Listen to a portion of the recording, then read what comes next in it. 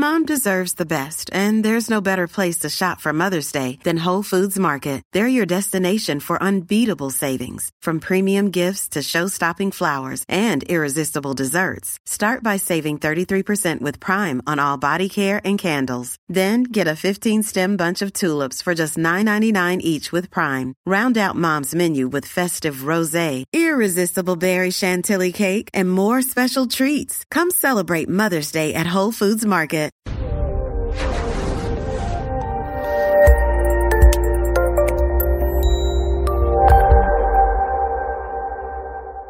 This is Counselor Toolbox, bringing you practical tools for recovery from mental health and addiction issues.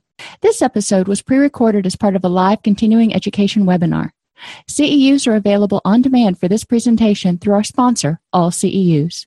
Go to allceus.com/Counselor Toolbox to register. Hello, everyone, and we're going to go ahead and get started today. Today, we're going to be discussing the pharmacology of designer drugs. Now, this is probably going to be more of an academic class than some of the others because we're really talking, again, about the same basic classes of drugs, your stimulants, your depressants, and your hallucinogens. From a treatment perspective, however, as a facility director or a clinician, it's important to understand what drugs are out there, what drugs are legal, that clients may still be using and abusing. And if you've worked in the field for a while, you're probably well aware that they will, clients that is, will use anything to get a high, from nutmeg to toothpaste to spice and other drugs. So if they want to get high, they're going to get high. It's more important to understand the reason they're needing or wanting to use as opposed to specifically which substance, although the type of substance, whether it's a stimulant or depressant, may give you a clue to the underlying issues. So with all that being said, let's go ahead and progress. Let me see. Let me get the chat window up. Perfect. So if you have any questions, remember you can feel free to send a message through the chat window at any time, and I will try to answer it as quickly as possible. So we're going to review the pharmacology of alcohol. We're going to do that really quick because, we've kind of belabored alcohol quite a bit. I will be putting a really good article that was written by somebody at the University of North Carolina School of Medicine that talks about the pharmacokinetics of alcohol. If you really want to get down into the weeds on how alcohol works and how it's reinforcing and how it works with the dopamine, opiate, and the GABA systems, more power to you. We're going to define designer drugs because that's kind of a garbage term that's thrown around. We will also review the effects of some of the most common designer drugs, identify which designer drugs may still be, quote, legal, because in a treatment center, we tell them, obviously, you can't use anything that's illicit or mind-altering.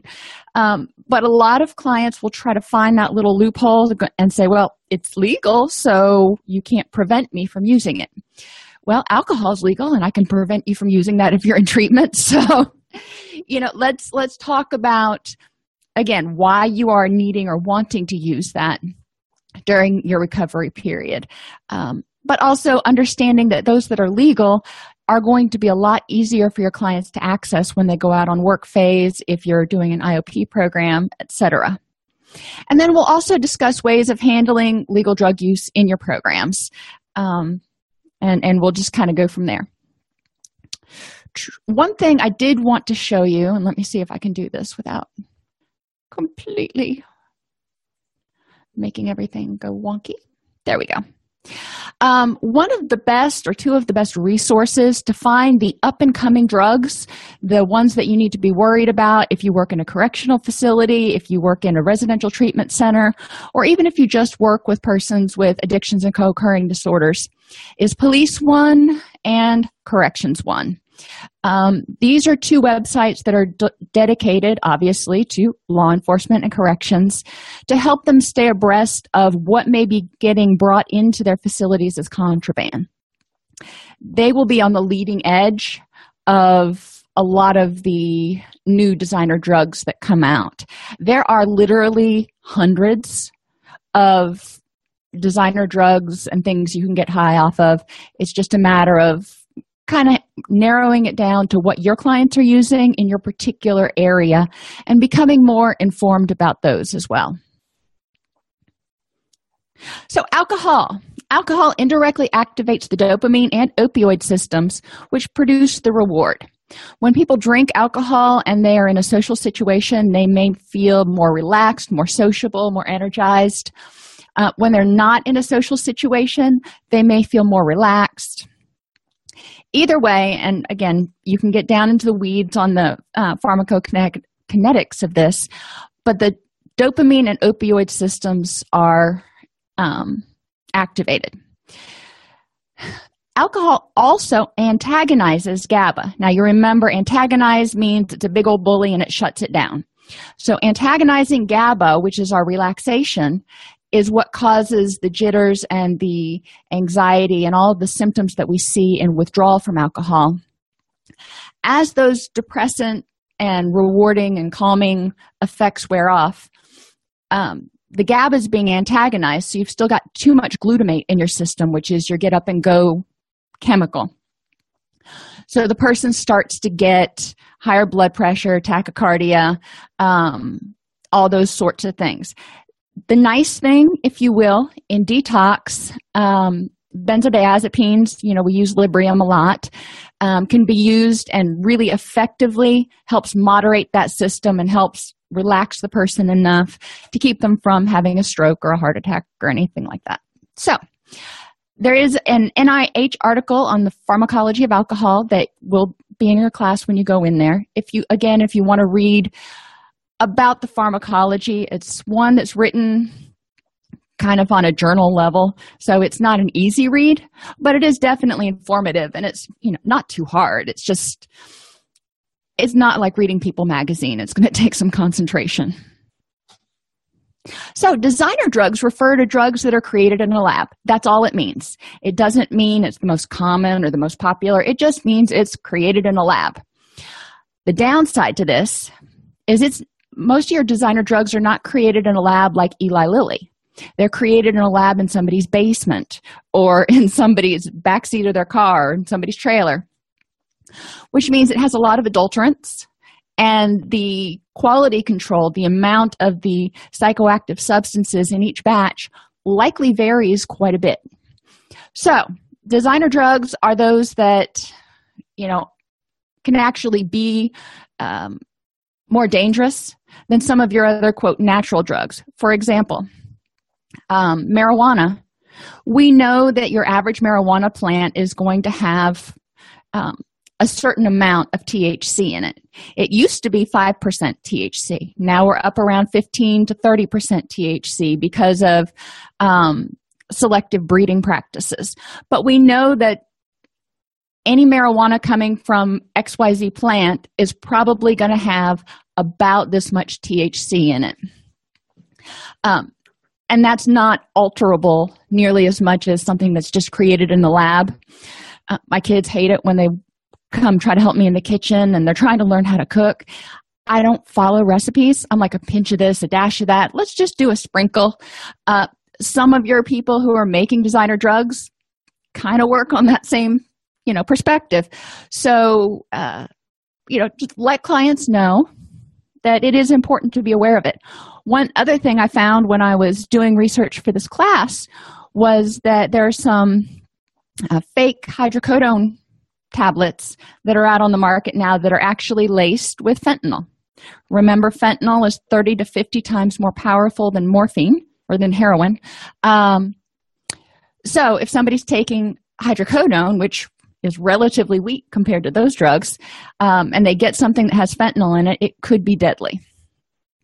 Anyhow, there is a DEA booklet on drugs of abuse. It's like 80 pages, and it goes through the most prominent drugs of abuse, what they look like, what their street names are, some of their effects, yada, yada, yada. The NIH drugs of abuse chart will pull up, and it's very similar. And you can do the drop down, tells you your street names, commercial names, common forms, common ways taken, what DEA schedule it is. We don't really care at this point. We know that we really don't want our clients taking ecstasy. Possible health effects and treatment options. If there are medication-assisted treatments available, it will be listed here. For example, alcohol. Oh, of course, that's not going to have it there, but you would think they would have antabuse and some other things listed there. Anyhow, so back to the PowerPoint. Bath salts. This is one of the most misunderstood by old fogies like us, or me. I don't know how old y'all are. When I first heard of bath salts, I was like thinking bath salts, the Epsom salt things that you put in your bath. Has nothing to do with bath salts. They are synthetic cathinones, which are drugs that contain one or more synthetic chemicals related to the cathinone family, which are stimulants found in the cat plant. So they take this cat plant and they extract the chemicals from it, or they make synthetic chemicals that resemble it, and then they put it into other stuff. These synthetic cathinones are cheap substitutes for other stimulants such as methamphetamine and cocaine. So remember, like fentanyl is a really cheap substitute for heroin. Bath salts are a really cheap substitute for cocaine. Products sold as Molly or MDMA, it's actually called herbal MDMA, often contain synthetic cathinones instead of the real ones. Bath salts are typically swallowed, snorted, smoked, or injected. So, however you want to take it, people are taking it that way. And it is not at all related to actual substances that are put in the bath. So, synthetic cathinones can cause nosebleeds. Partly, if you're snorting it, partly because of that, but it can also increase your blood pressure enough where it causes your nose to bleed. Dilated pupils. Pupils are one of our best tells, if you will, when we have a client come in, if they've got nystagmus, their eyes are bouncing back and forth, if they've got dilated pupils, or if they've got pinpoint unreactive pupils, we have a good idea that they're under the influence of some sort of substance. So pupils are a good thing to look at, especially in somebody that you don't have a baseline knowledge on what their behavior is like. Paranoia, increased sociability, increased sex drive, hallucinations, panic attacks. Remember, this is a stimulant. It's going to have the same effects as most stimulants. However, since they are synthetic and we can't control the quality and we can't exactly control what the chemicals are, bath salt chemicals will differ between different batches and different producers. It can cause violent behavior, kidney failure, liver failure, and suicide. Increased tolerance for pain. This is important for us to know. It's important for law enforcement to know, because if somebody starts having a paranoid psychotic episode and they need to be restrained to some extent. Now, I don't know if you use any sort of actual physical restraints at your facility, but if law enforcement has to come, they probably need to know that Jim Bob may be on bath salts, because the taser often doesn't work. They need to be aware that Jim Bob may put up quite a fight. Not saying that we really want to tase him, but it may be a futile effort anyway, but it will take a lot more effort to subdue Jim Bob if he's having a bad trip on bath salts. People also may get hyperthermia, causing them to tear off their clothing to cool off. So again, this is not a normal behavior that we're going to see in anyone. If you have someone that is actively tearing off their clothing, you probably can guess. First guess would be bath salts. That's one of the more common reasons that somebody is going to do that. Or they took ecstasy. We're looking at a variety of different things. Depression or suicidal behavior can last even after the stimulatory effects of the drugs have worn off. So you have all your happy chemicals and they gush through. Then when they wear off, you crash. And this depression and suicidal behavior can go on for quite a while. How long is quite a while?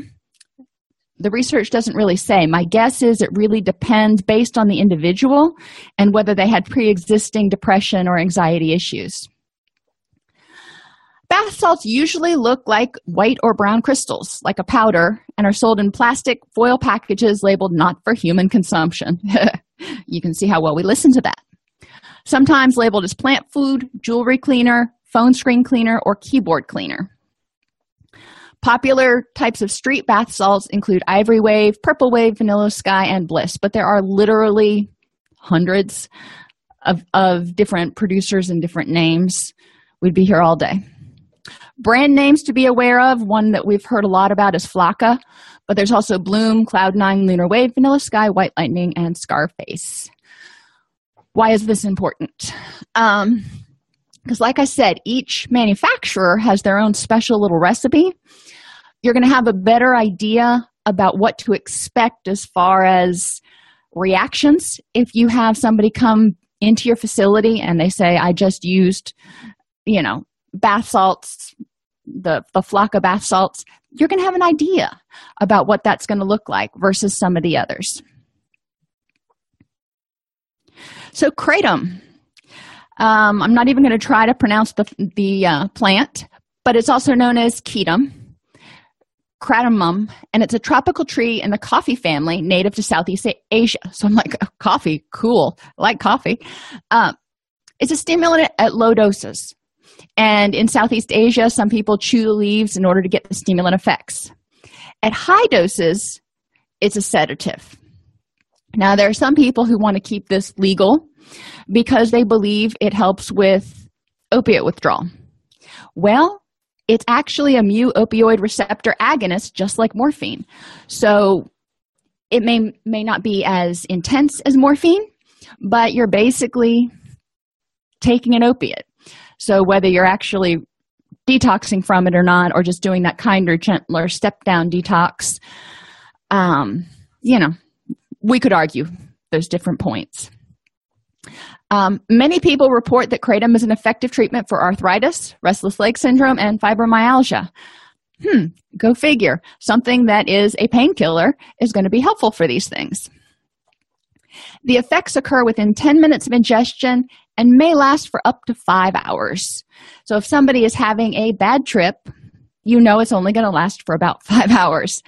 But you also know that when they take it, it's not something that's going to take 30 or 45 minutes to take effect. It's going to be in their system, bing, bang, boom. The kratom plant is currently legal in all but 4 states. So it's important to recognize that you can get this plant, and a lot of times it's sold as cuttings or seeds at tobacco shops, those sorts of places. It's not something you're going to find at your local Home Depot, but it is legal. Long-term use produces anorexia, weight loss, insomnia, skin darkening, dry mouth, frequent urination, and constipation. So you're having, especially high uses, you're having some of the effects of the opiate, of the depressant, because we know that opiates tend to cause dry mouth and constipation. Withdrawal syndrome include hostility, aggression, emotional lability, and jerky movements of the limbs. Khat is a highly addictive drug categorized as a stimulant that creates feelings of euphoria. Khat is taken orally as a tea, chewed into a paste, smoked, or sprinkled on food. The leaves, twigs, and shoots of the khat shrub are most commonly chewed and stored in the cheek, kind of like tobacco. It's a stimulant. You're going to have, potentially physical exhaustion after you take this because you were on a stimulant, just like if you took methamphetamine or, amphetamine or ephedra or any of those. Once it wears off, it's like you've been driving your car with the pedal to the floor and running it in the red area. So the engine needs to kind of cool down for a while. Breathing difficulties, constipation, tachycardia, hallucination, manic behavior and hyperactivity, increased alertness and concentration, and increased motor activity. Long-term effects: high risk for heart disease and cancer of the mouth. These are the ones that are going to be more important to point out to a lot of our clients. Tachycardia may be a long-term effect.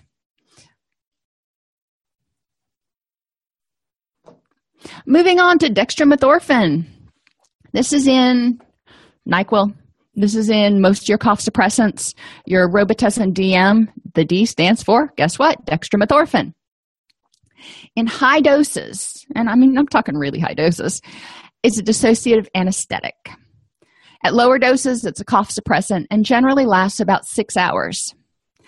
Lately, especially among teenagers, the trend has been to take it rectally through an enema in order to increase the high because it's absorbed more quickly into the system. And, as far as how popular or how new are some of these drugs, these are some of the older drugs that have been around, somewhere between 5 and 15 years. Not all of them are popular in every single state because a lot of people go with what they know. They're going to go with Molly and they're going to go with ecstasy. They're not as likely to go with some of the lesser known drugs if they can get their hands on the easier drugs. Supply and demand, if you will, or easy access, whatever you want to call it. The trend with dextromethorphan has caused several states to actually move it behind the counter. So people who don't abuse it actually have to jump through all kinds of hoops to get it, when we know that people who do abuse it are going to get it anyway. So my own little soapbox. Effects of dextromethorphan. Okay, there's a whole lot of them. One of them, remember I said the eyes are our clue, nystagmus, that rapid eye movement. At higher doses may be there when people take dextromethorphan. Lack of coordination, nausea, dizziness, hallucinations, impaired judgment. The other thing to consider is, how many of these symptoms or effects, if you will, are because you're taking toxic doses of a synthetic medication. Altered perception, altered time perception, feelings of floating, visual disturbances. It's a hallucinogen. It's going to have very similar effects to your other dissociative hallucinogens. Salvia divinorum is a hallucinogenic plant native to northeastern Mexico. Now, at least when I was in college, and, that was a while ago, people would smoke salvia. The interesting point, and the point that I think a lot of people don't really realize, is there are many, many, many salvia plants. And salvia is the taxonomic name for sage. Most of the salvia plants don't have the hallucinogenic effects. So if you go out into your grandma's garden and cut some of the salvia out, you're probably not going to have any effects, or any you do are just going to be placebo effects. It's sold at many tobacco shops in seeds, cuttings, leaves, and extracts, and is not currently controlled in the United States. The other thing to watch out for is if your treatment program has a gardening component to it. Be aware of what some of these natural plants look like, so you know if your clients are sneaking in seeds and growing them, because they do, and they will, and you just have to be able to identify them and get rid of them. Anyhow, salvia leaves are smoked, chewed, or vaporized. So you can take the substance from the salvia plant and put it into the vaporizer, take the warm air through it, the warm, moist air through it, and inhale. DEA fact sheet on that. It can produce intense hallucinations such as floating or flying, and heaviness or lightness of the body. Now, one interesting thing here is I've had a couple of clients who have taken spice, and one of the side effects that they reported from their experience, which both of these clients in question had really bad experiences, was that they felt like their body weighed 1,000 pounds. They could not move because of the heaviness, which leads me to question whether the Salvia divinorum was actually one of the herbs that was in the spice that they consumed. Because we'll find out in a little while when we talk about spice that spice is just a bunch of herbs that are all crushed up, and then they spray the synthetic THC on it. So you don't know exactly what you're smoking that has been coated with synthetic THC. Less intense effects of the salvia occur only when the eyes are closed, include visual hallucinations. There can also be dizziness and nausea.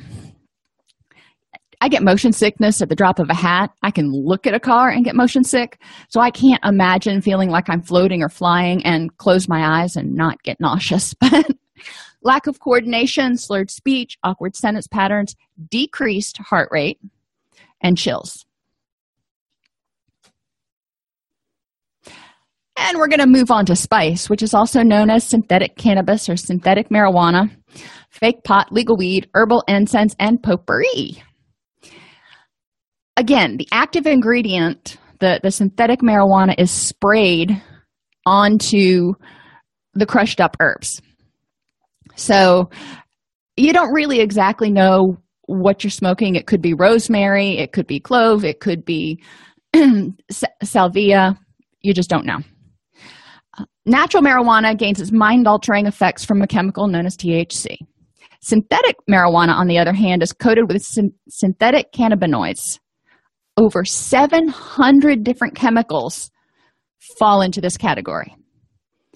700, which explains why it was so hard, and it is still so hard, to test for spice in a urine screen. Because you would have a panel as big as the room trying to figure out what somebody had taken.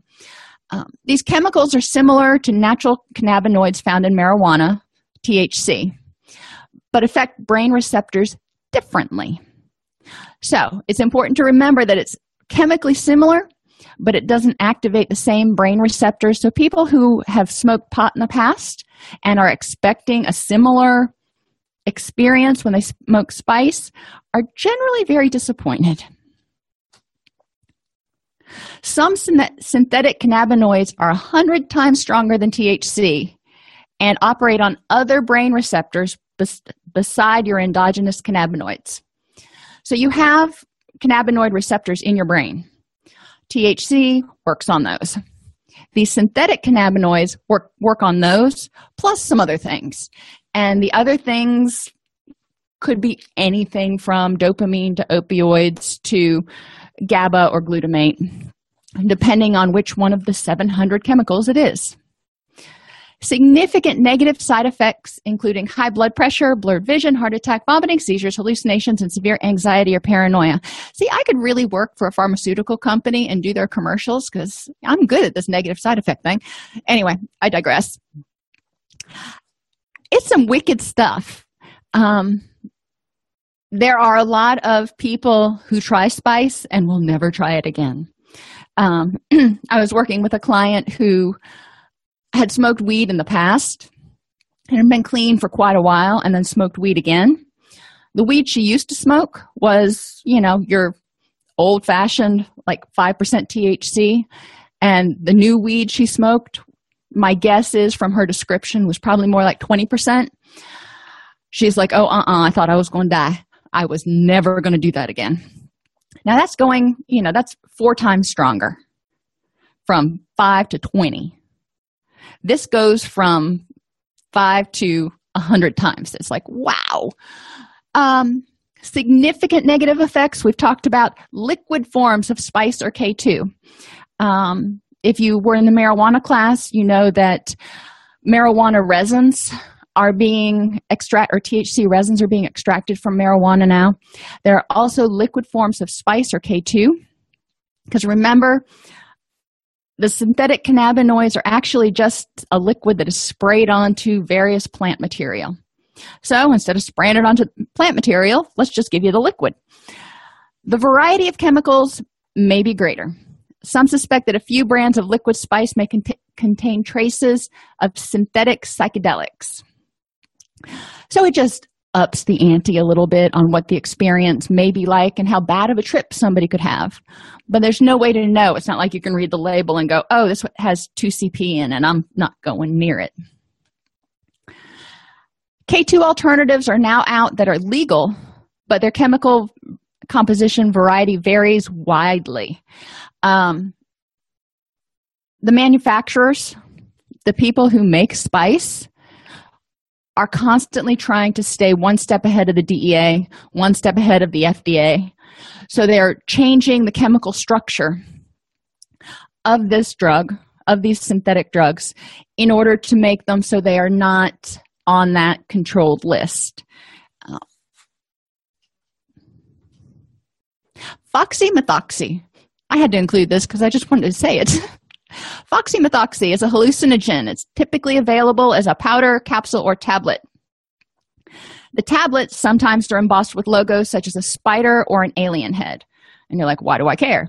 Well, if you are doing a property search and you come across something that has a spider or an alien head and you go to drugs.com to try to figure out what it is, it's probably not going to show up. So knowing that foxymethoxy has a spider or an alien gives you a heads up so you have an idea about what it might be. The users feel effects 20 to 30 minutes after administration. It's usually taken orally. Peak after approximately 60 to 90 minutes, and it lasts for up to 6 hours.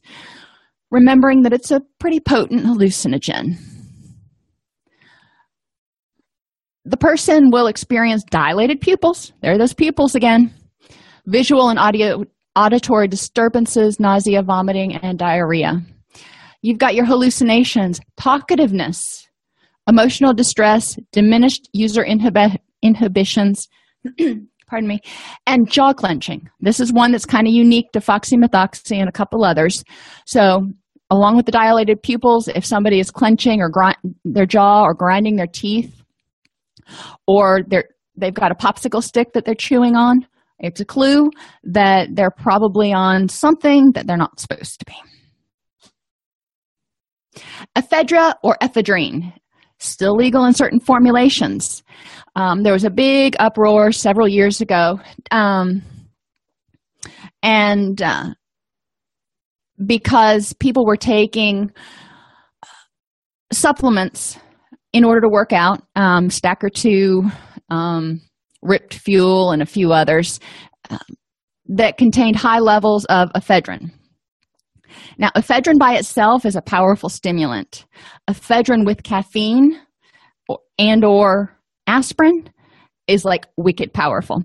And it was causing a lot of negative cardiac reactions. It's an intense stimulant, and it has also been touted as a safe and legal form of ecstasy. And I just went on to Google, and I looked to see, I just Googled, buy supplements with ephedra, and, you can buy them off the internet.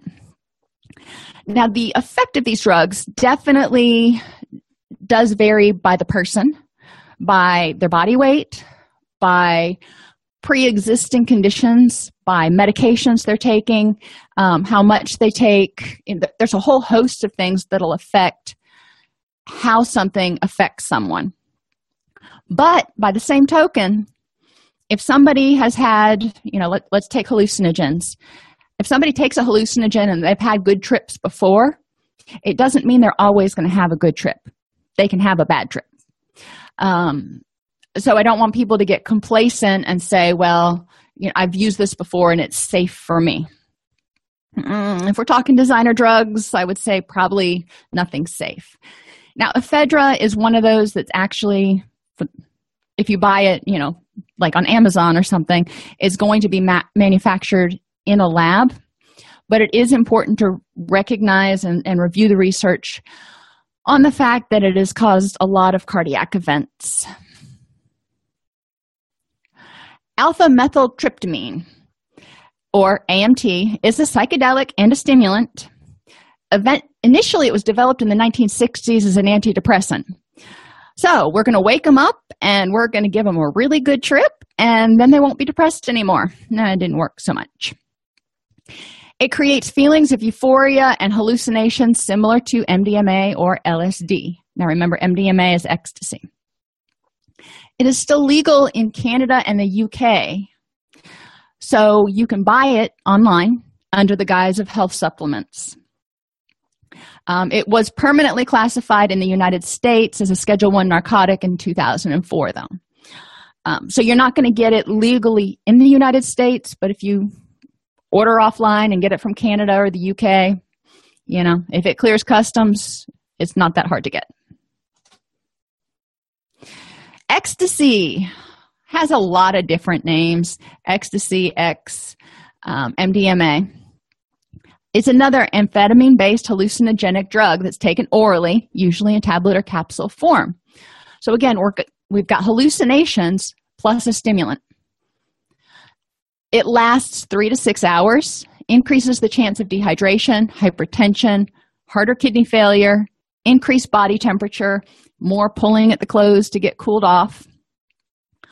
Long-term effects can include confusion, depression, sleep problems, anxiety, paranoia, and loss of memory. Now, long-term doesn't necessarily mean permanent. However, when we look at these, you got to think about the neurotransmitters that are being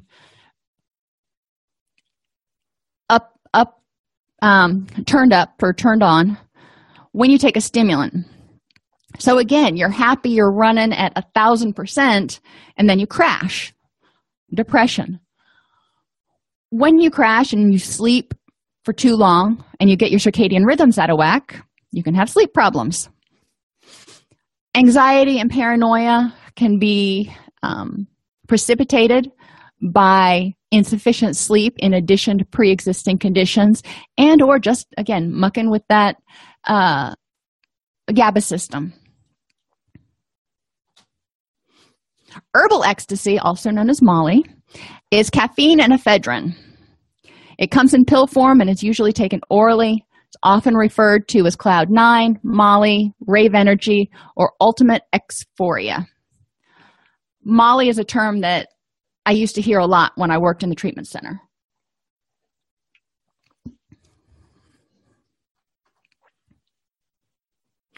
So ultimately, drugs of abuse are used for one or more of 3 reasons. People either want to relax, go to sleep, the depressant effects. The term depressant is so misleading because it usually doesn't make people depressed. Depressants, when people take them, typically cause that relaxation, get rid of the stress sort of feeling. Stimulation, which is why you would take an amphetamine, or hallucination. You just kind of want to break from reality. All of these drugs were created to mimic the effects of other substances. The list of substances of abuse is never ending. Like I said, nutmeg, if taken in high enough doses, is a hallucinogen. My ever so resourceful teenage clients used to save the orange rinds when they would have lunch, put toothpaste on them, put them in the window. It would dry out. Then they would break it apart, and they would chew on it. They would get a high from it, but the high is speculated to be more from fluoride toxicity than anything else. So people will get, we had to take hand sanitizer out of the clinic because people were getting to it and trying to drink it. If somebody wants to get high or if somebody wants to escape, they will.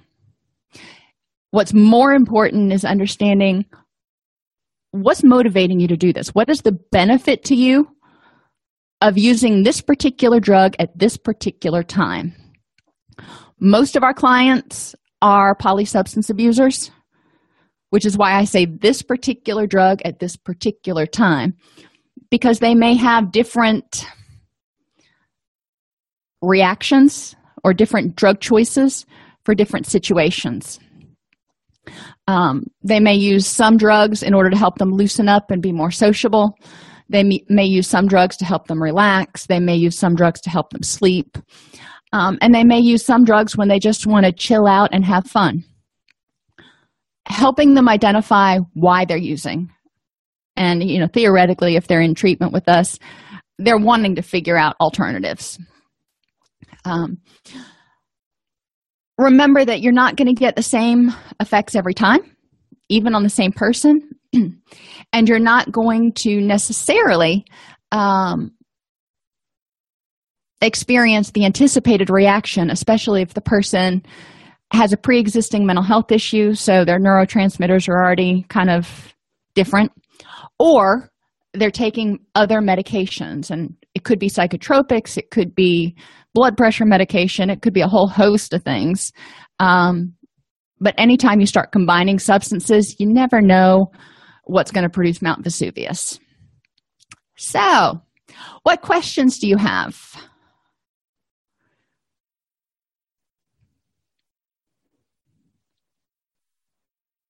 When I was preparing for this presentation, one of the things I did was just Google designer drugs, and then I went to the news tab and I looked at what was making news, because obviously those are going to be the ones that theoretically you're going to be more interested in.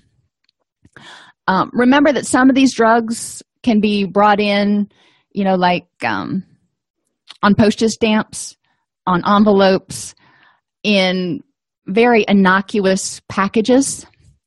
So not only if you're in corrections, but if you're in a residential treatment facility or even a outpatient, if somebody is bringing, envelopes and stamps and they're allegedly sending letters on break, be a little bit speculative. I hate to say it, but it's true. We need to be a little bit speculative.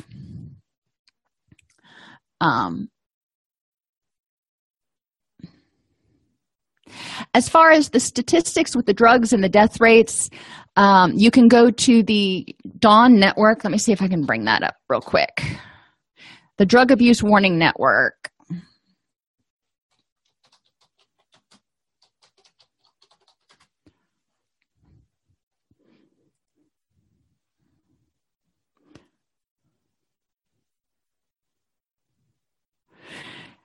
And you can go to national data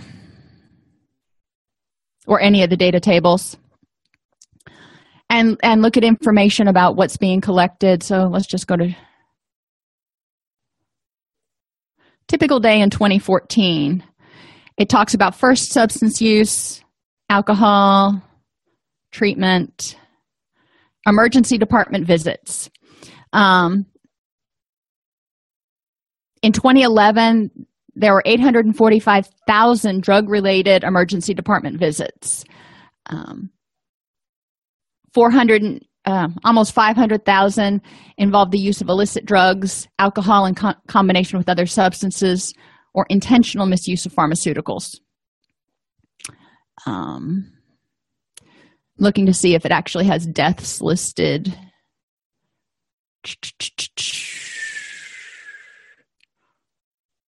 But it does tell you, alcohol, marijuana, illicit amphetamines or methamphetamine, your MDMA, ecstasy, PCP, other hallucinogens. This is where you're going to find most of your designer drugs because most of them are stimulant hypnotics.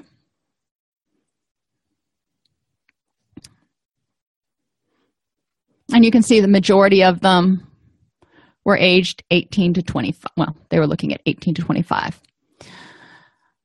So if you're wanting to show your clients some hardcore data, you can come to the Dawn Warning Network. You can spend hours going through tables, because I have no life and that's what I like to do is look at research. But no, I'm kidding. It's actually interesting to look at the trends when you think everything is going up and some things are actually going down.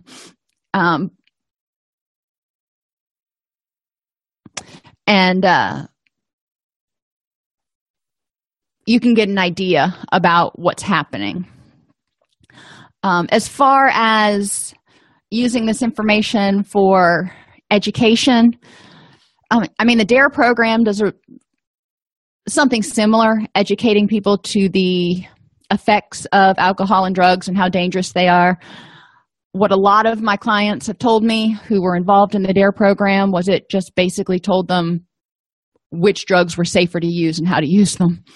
So we need to increase the motivation for students to stay clean, but we also need to go back to addressing the reasons that they're using, as opposed to just looking at the particular drug, because they'll find other drugs. Dextromethorphan is sold at Walmart, so kids can go get it if they want it. Nutmeg, probably in your parents' spice rack. They can use it if they want it. And kids have a trend now, and it's been there for a while, that they'll go into their parents' medicine cabinet and just grab a handful of any pills that are there, put them into a bowl, and take a handful and see what happens, which I have to believe they know how dangerous that is, but they don't care. So my question is, why don't they care? Why are they so irreverent about their own safety?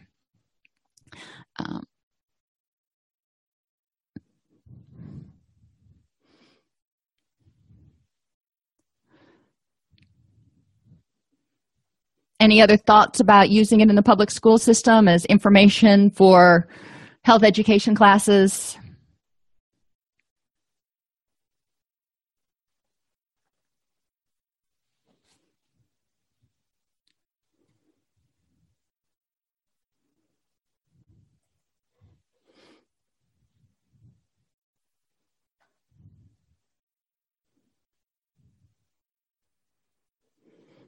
Okay, well, that ends this presentation. So you can go into the class and take your quiz.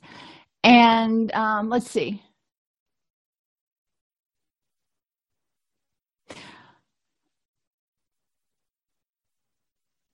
So I'm wondering, once you gave them the knowledge, how do you inspire people to... And I think a lot of it comes down to motivational interviewing.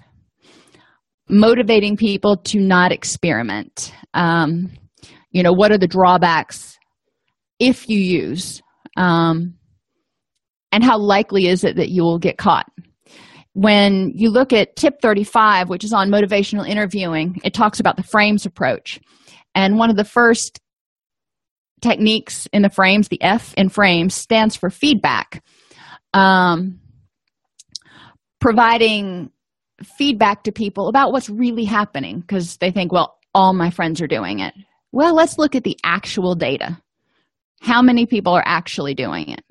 And obviously, we want to know that information before we go into the discussion, because if it says like 65%, then, they're closer to right than we wanted them to be.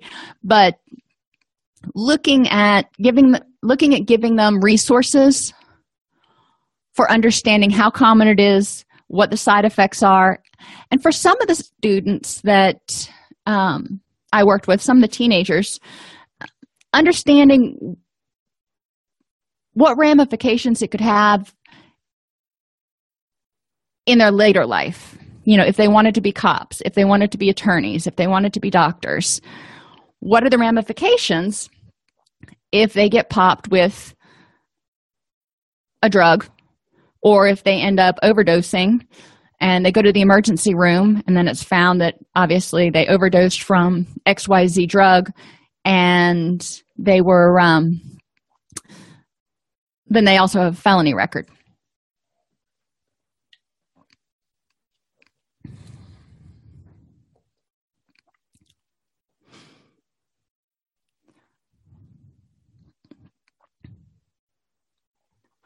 And I think it's part of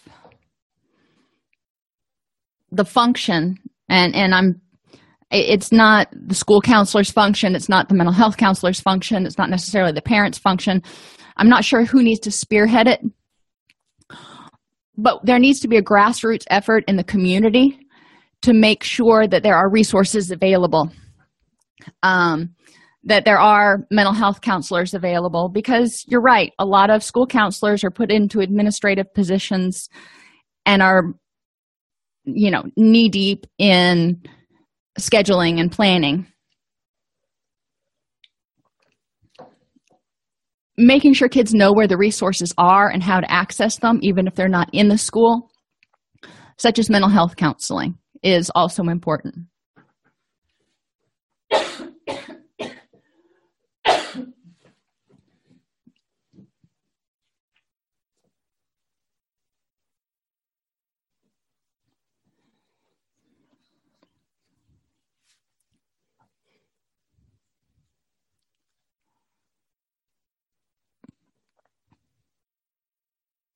Sometimes if you notice that there are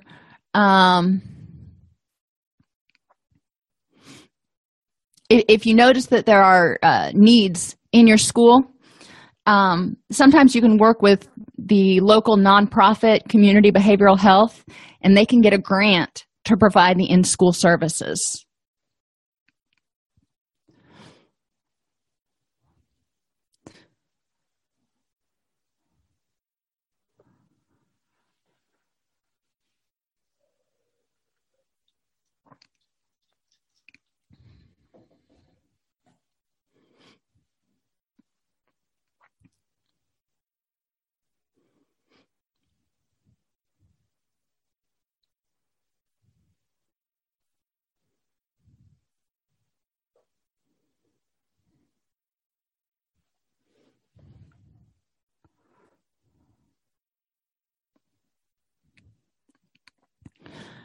And what I'm reading about a lot of the programs getting terminated, and it may be my own, I've only had two experiences in two different school systems with this. But in both cases, it was basically determined that the emphasis during school hours needed to be on preparing for the FCAT and not providing mental health counseling. So they didn't want us pulling children out of class. One way around this might be to offer the services after school, where the student could ride the late bus home.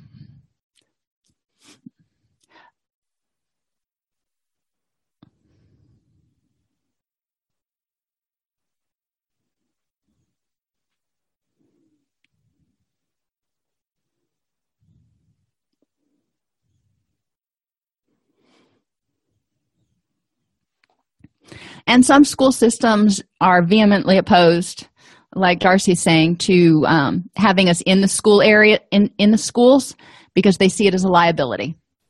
Not only is it detracting from annual testing preparation, but it's seen as a liability if something would happen to little Johnny on the school grounds. At least that's what I've been told.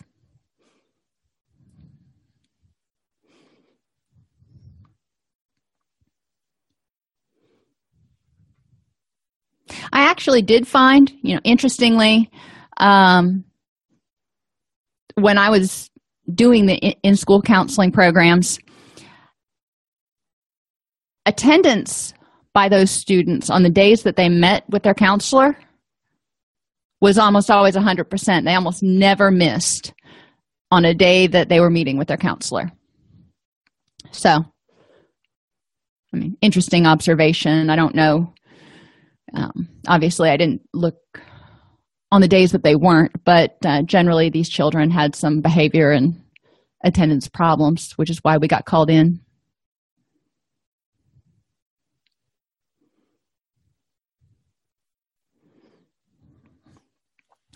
If you go to, let me see if I can find it.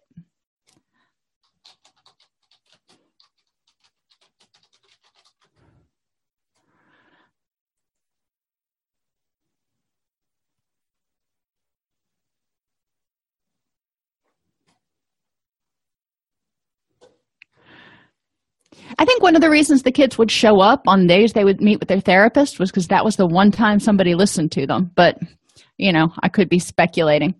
To find out what grants that SAMHSA has. Now, SAMHSA is going to be most likely to provide you with your actual treatment to practice grants, as opposed to NIDA or National Institute of Mental Health, which focus more on research, and those are a lot harder to get for a treatment center. But if you go here, you can see what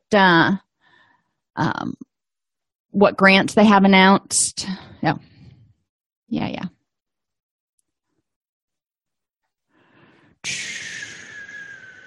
Community behavioral health clinics, suicide prevention clinics or centers, traumatic stress, drug-free community support program. You might be able to write a grant that falls under that. SAMHSA grants are long, but if you work for a nonprofit, you can apply. The nonprofit can apply, and like I said, they're long to write, but they're not difficult. It's kind of like writing your master's thesis again, with a whole lot less citation and a smaller bibliography. But I rather enjoyed writing them and trying to figure out how I could spend the government's money. So to find those, you just Google SAMHSA and then whatever year you're in and grants, and it'll bring it right up. Every year they have grants announced that agencies can apply for.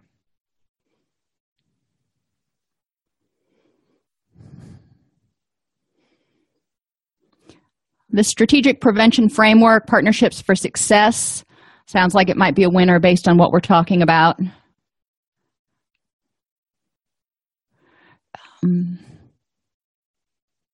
Preventing underage drinking.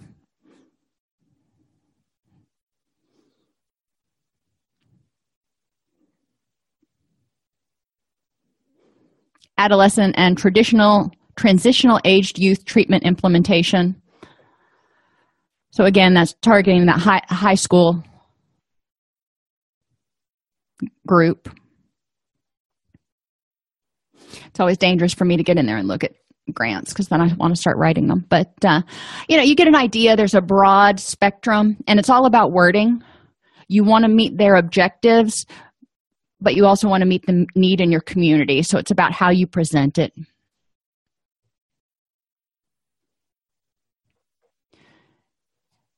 Any other questions? Let's save this chat before it goes away. Well, I really enjoyed our chat we had at the end of class today, and hopefully I will see y'all on Thursday. If you have any questions, feel free to shoot me an email at support@allceus.com.